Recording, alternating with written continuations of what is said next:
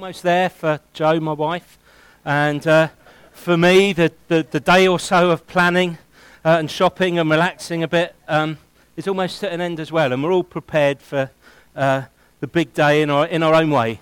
And I don't know what Christmas means to you practically, but in our house it goes a little bit like this. Historically, some of us get up around about 4 a.m., and then 5 a.m. and 6 a.m. and then finally 7 a.m. And then maybe we open a few presents and have some breakfast together as a family. Then it's a dash to church. We see church family, and then head back home or to other family to enjoy a large turkey roast, and then maybe crash out and try and avoid a family game of bingo or something like that. And and then the Queen's speech is on, of course, and then we think about, for some reason, eating some more, and then trundle home around 7 o'clock in the evening, full, with lots of presents, and looking forward to a bit of peace and quiet, if I'm honest. Interspersed all through the day are times of giving gifts, and they're usually prompted by the inevitable question that gets asked by one of the kids, and it says, "Can I open another one?" And a few minutes later, "Can I open another one?" And some of my sport as a dad is to delay some of this gift opening, to just eke out the initial enjoyment of each gift, and to spend some time in appreciation of each one. And now it has its limits, and the aim is that we do open all of the gifts over the Christmas period, usually over a couple of days, but it keeps the excitement going a little bit longer, and rather than just ripping everything open and being swamped in gifts. That's one style of giving gifts. There are some parents in our family that just give their kids a massive great pile of presents and let them open them all at once. And that's great in another way. They get a sense of complete euphoria as each gift is opened, and the excitement intensifies. So neither is right or wrong, just a couple of different ways that we approach the giving of gifts, and a couple of different ways that the gifts are received. And it's with this in mind, I want to share for a few minutes about how God gives gifts and how we receive them. And one of the most famous verses in the Bible talks about gifts and says this: "For God so loved the world that he gave his one and only Son, that whoever believes in him shall not perish but have eternal life."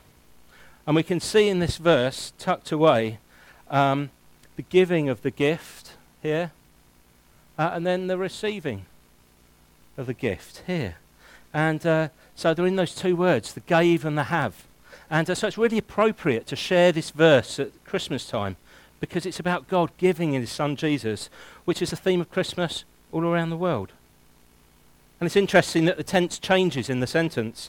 God gave in the past tense, and then it switches to the future tense. So whoever believes in him shall not perish but have eternal life. So the offer God made is historic and done, offered. But there's a present and future tense offer to believe and receive eternal life. So, with the theme of God giving a gift for us to receive, let's take a quick look at three things. Firstly, the gift. Then we're going to look at the giver. And thirdly, the receiver. Okay? So, first the gift. Now, anyone that's been in an RE lesson, a Sunday school as a child, a church service, knows there's one answer that gets around 90% of all questions right. So if I were to ask you, what's the gift God gave, the number one answer back would be, yeah, well done, brilliant. And in a sense, that's part of the answer, but not the whole answer. You see, John 3:16 says that God so loved the world that he gave Jesus, and whoever believes in him will receive what? Eternal life. So, what's the gift? Is it Jesus, or is it eternal life? Is it one? Is it the other? Both? Either? Can we pick a mix? Well, it's not clear from this passage, to be fair. So I'd like to take to one more passage in the Bible that describes this in slightly more detail, And it's a letter written, the scholars say, to the church in Rome by a teacher called Paul. And he explains this. For the wages of sin is death, but the gift of God is eternal life in Jesus our Lord. So this eternal life isn't an either or, neither is it a pick and mix. You can't take one but not the other. Paul explains to the early church it's actually part and parcel of the same thing. Eternal life with Jesus. They come as a package, and it's clear that eternal life is only found in Jesus, no one else. So that's a summary of the gift. The gift that God is offering is eternal life in Jesus. So we briefly looked at the gift. Now let's turn our attention to the giver of the gift. Well, the passage clearly explains that God is the giver of this gift of eternal life. So I'd like to look at two aspects of how God gave it. And unsurprisingly, because it's eternal life in Jesus, the two characteristics or aspects are both wrapped up in the life of Jesus. And I'd like to take a moment to look at two possibly slightly strange, seemingly unrelated details of Jesus' life. One at his birth and one at his death, and which I think highlights something we can understand of God and his desire to give the gift. Now, we've sung lots of songs this afternoon about angels. And the first thing I'd like to point out and share with you is this. In the lead up to the birth of Jesus, the Bible records an increase in angelic activity. Now, scholars say that between the Old Testament and the New Testament is around 400 years, and there's nothing recorded in that time from a biblical perspective. Effectively, it's 400 years of silence in the Bible. And after those 400 years, heaven starts breaking through into earth in a completely new and dramatic way. Angels from heaven start appearing and delivering news to people. They delivered news to a man called Zechariah, who was the father of John the Baptist, who was a prophet announcing Jesus was coming. They delivered news to Mary, who was to be the mother of Jesus, to Joseph, who was going to marry Mary, to the shepherds who were in the fields, directing the shepherds to where Jesus was. And the shepherds got a whole lot more than one angel, though. The Bible describes firstly one angel, and then a whole heavenly host of angels, and it says the shepherds were petrified.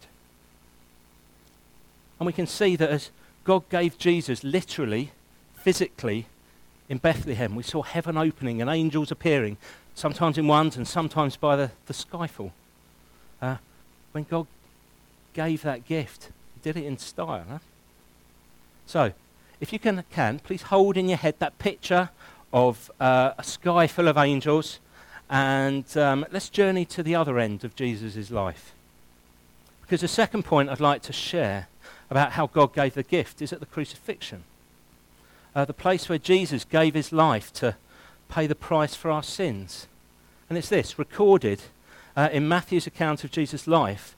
At the moment Jesus died on the cross to pay the price to bring us eternal life in him, Matthew records that the earth quaked and the rocks were split. Something physical, geophysical, happened that literally shook the earth at exactly the time that this gift given by God fulfilled his mission by paying for our sin and opening up a way for us to receive this gift of eternal life that God wants to offer everyone. So, what does this say about the giver? At Jesus' birth, we see the heaven ripped open and angels pouring through, giving praise to God. And at his death, we see the earth shaking as Jesus dies as part of his mission to rescue us. What does this say? Tell us about God? I'd say this. God literally moved heaven and earth to offer you this gift of eternal life in Jesus. Isn't that amazing? Yeah? So, we've looked at the gift and the giver. Now, I'd just like to spend a couple of minutes looking at the receiver. So let's go back to the verse again in John 3:16 and take another look. So, for God so loved the world that he gave his only Son, that whoever believes in him shall not perish but have eternal life. So there's the offer of God for eternal life in Jesus, that he moved heaven and earth to offer you. And I'd like to look at a way that we receive that gift from God, that God puts before us. And as I think on how I like to give gifts as a dad to my children, I think about how much I want them to take what I have for them. I've paid for the gift as a dad. I've worked to ensure it's delivered at the right time and in the right way, and I know it's an amazing gift, and it probably cost me a lot. And it might cost them time to use it. It might mean that they have to make some space for this gift in their life that they haven't made at the moment. They might need to have a clear out to ensure that the gift is given its rightful place in their life. But they know as a loving father that I want to give them this gift, the best gift I can. And so it is with God. He moved heaven and earth. He paid the price of the gift with his own son's life. And it's been given with perfect timing. And it's an amazing gift. But we still need to receive it. We still need to make a choice to receive what God is offering us. Because it comes with a cost, the cost of laying down our life and taking this new eternal life in Jesus. And believing that he was sent to pay the price for our sins. And living our lives as a response to this truth. So I believe God's heart is that we take the gift on offer. That we accept that if the God of everything offers us a gift personally, that it's very likely the most amazing gift we could ever receive. And that he loved us so much he actually paid the price of Jesus dying on the cross to ensure we have the opportunity to receive this gift. Jesus died to bring us this gift. Or I suppose we could reject the gift. My kids at home could say, "Thanks, Dad, but I don't want it." Maybe they don't feel worthy. Maybe there's something that they think, I don't know what's going on. Maybe they know that it's a life-impacting gift and they don't feel comfortable. I don't know. But what I do know that as a loving father who loves to give good gifts to my children, something would need to be seriously wrong for them not to receive it. But if they still refused, what could I do? God has an amazing gift on offer to you, to me, to the world. But we need to choose if we receive it or not. We need to decide what our response to the Father is when we see him holding out this amazing gift towards us, urging us to take it. Are you going to be the one who takes it or refuses it? So John 3:16 says this, "For God so loved the world that he gave his only Son, so that whoever believes in him shall not perish, but have eternal life." And his desire is that no one would perish, but have eternal life in Jesus. So as we go about our day tomorrow, giving gifts, unwrapping gifts, enjoying life together, I pray we can all use these gifts as a reminder of the amazing gift on offer to us from an amazing God who paid the ultimate price for the gift. The God who moved heaven and earth to offer you this amazing gift. And there may be some here that have already taken that gift. I know there are. And so let's use the rest of this time to express our gratefulness to God. It may be that it's a gift that you want to receive but haven't yet. Then you can receive it tonight just where you are by praying to God and offering him your life in exchange for a new eternal life in Jesus that he gives you when you ask him. So Ross and the band are going to come up and lead us again. As they do, why not thank God for offering the gift and receive this new life in him? Receive the best Christmas gift ever, the gift of eternal life in Jesus that God moved heaven and earth to offer you.